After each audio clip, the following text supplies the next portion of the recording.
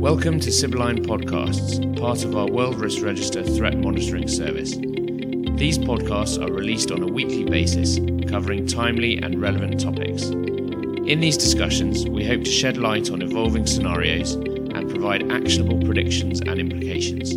We hope you enjoy listening and welcome any feedback.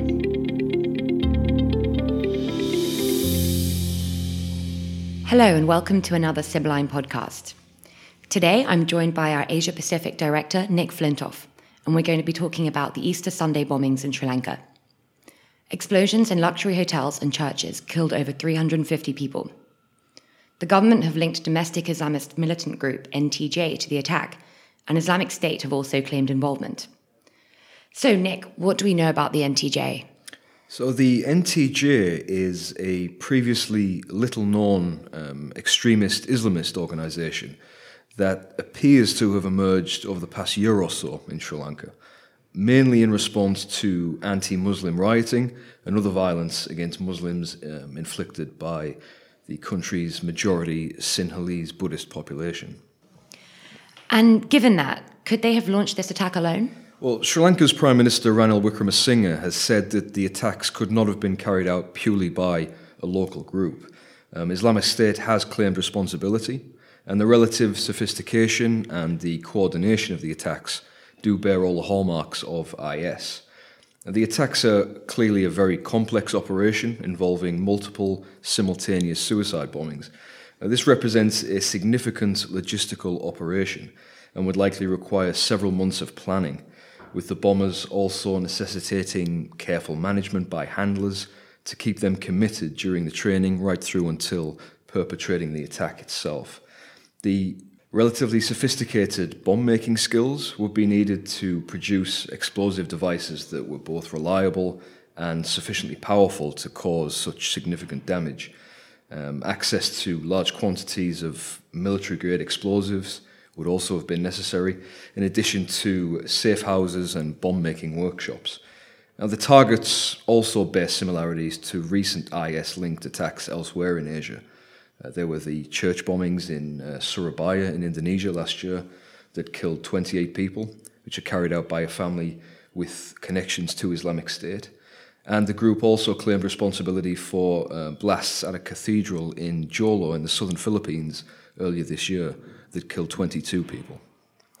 So what would IS be trying to achieve through this attack in Sri Lanka? So I think it's useful to frame their motivation for carrying out this attack by looking at three key aims which run through many of Islamic State's violent acts, which is to terrorize, to mobilize, and to polarize. So in this case, we might consider that the attacks are designed to terrorize Christians both in Sri Lanka and elsewhere, and to deter foreign nationals from visiting or investing in the country, and thereby undermining the government and creating economic hardship which could exacerbate sectarian differences in the country.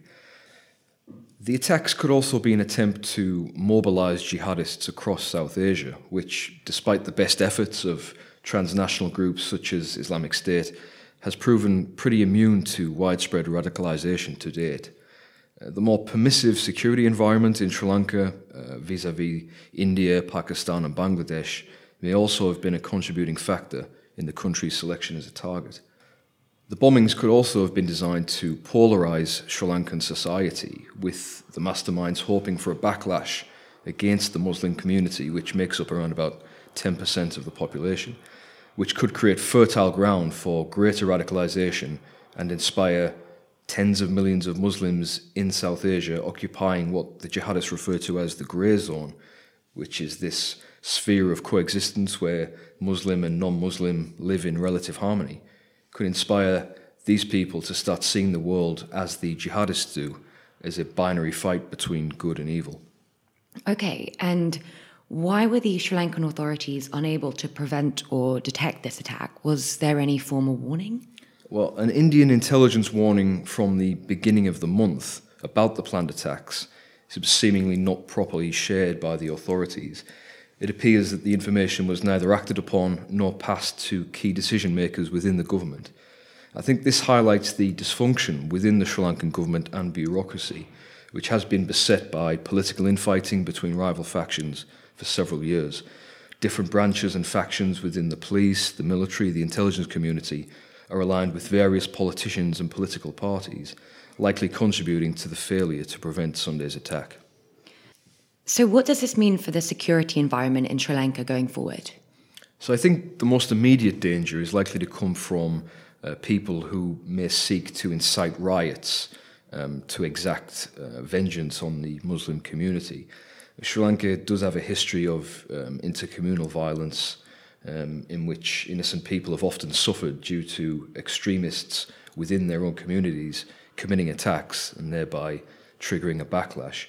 The Sri Lankan authorities are obviously very concerned about this kind of violence, and that was likely a key driver between their decision to implement the countrywide ban on social media in the immediate aftermath of the attack, where inflammatory content has fueled violence in the past.